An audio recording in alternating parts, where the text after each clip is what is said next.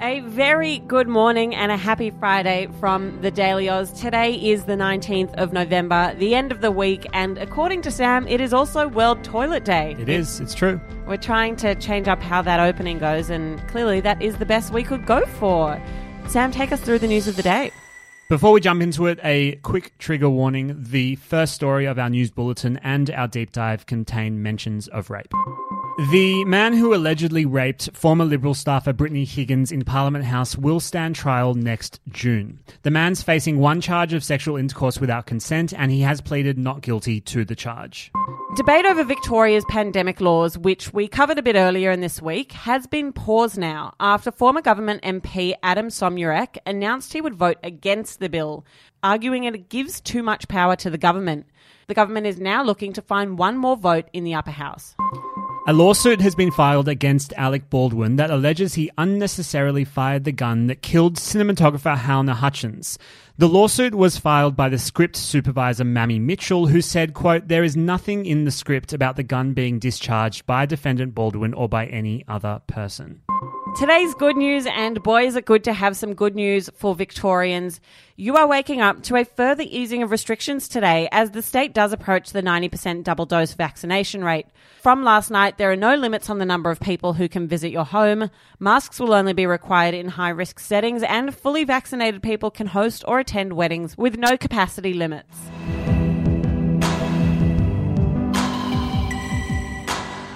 So as Sam mentioned at the top, this story does discuss themes including sexual assault. A couple of weeks ago, one of our journos, Billy, came to us with a story about a Chinese tennis player, Peng Shuai. She said that the female tennis player had made an accusation against a former government official. He was the former vice premier. It was posted to a popular social media platform in China called Weibo, but was then deleted a mere 30 minutes later. Yesterday, there was another update on this story, so let's start from the very beginning. So the post by Peng specifically said that this Vice Premier Zhang Gali, who was a close ally of China's leader, President Xi, forced her to have sex with him. When the 35-year-old made these allegations, even though it was taken down 30 minutes later, screenshots of the post circulated more widely online and reached a global audience.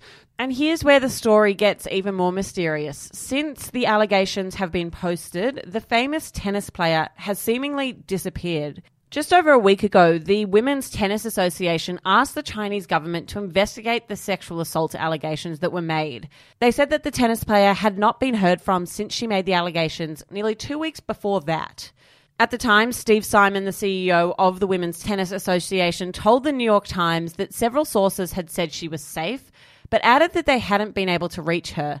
He said, "My understanding is that she's in Beijing in China, but I can't confirm that because I haven't spoken directly with her," he told the publication. He also said the events are of deep concern to the WTA and said, "As an organisation dedicated to women, we remain committed to the principles we were founded on, equality, opportunity and respect."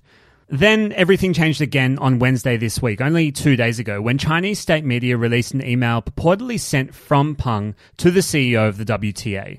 The email said the news in that release, including the allegation of sexual assault, is not true. I'm not missing, nor am I unsafe. I've just been resting at home and everything is fine. However, according to the London Telegraph, there are increased fears that she's under house arrest. The China Global Television Network published words allegedly of Peng in her voice, claiming, "I've just been resting at home and everything is fine," and that grab circulated around Chinese media. The WTA, however, is not convinced of the legitimacy of that email, with the CEO of WTA saying, "I have a hard time believing that Peng Shuai actually wrote the email we received or believes what is being attributed to her." Peng Shuai displayed incredible courage in describing an allegation of sexual assault against a former top official in the Chinese government. "I've repeatedly tried to reach her via numerous forms of communication to no avail." We've also heard this week from tennis star Naomi Osaka, who said on Twitter, "Censorship is never okay at any cost. I hope Peng Shuai and her family are safe and okay. I'm in shock of the current situation and I'm sending love and light her way. Hashtag where is Peng Shuai?" The hashtag itself has gained popularity on social media, with users on Twitter particularly engaging in the hashtag. As journalists, it's a really interesting story to engage with, as it's really hard to get primary information out of both the Chinese government and Peng Shuai and her family. While this story is obviously disturbing, it is also a really interesting intersection of sport, of media, and of course, political systems. And I really anticipate that it will pick up steam on social media as the days go by. It's been a big week of news for everyone. Take care of yourself this weekend and relax. If you want to listen to some longer form audio from the Daily Oz, check out the second episode of Young, Dumb and Informed.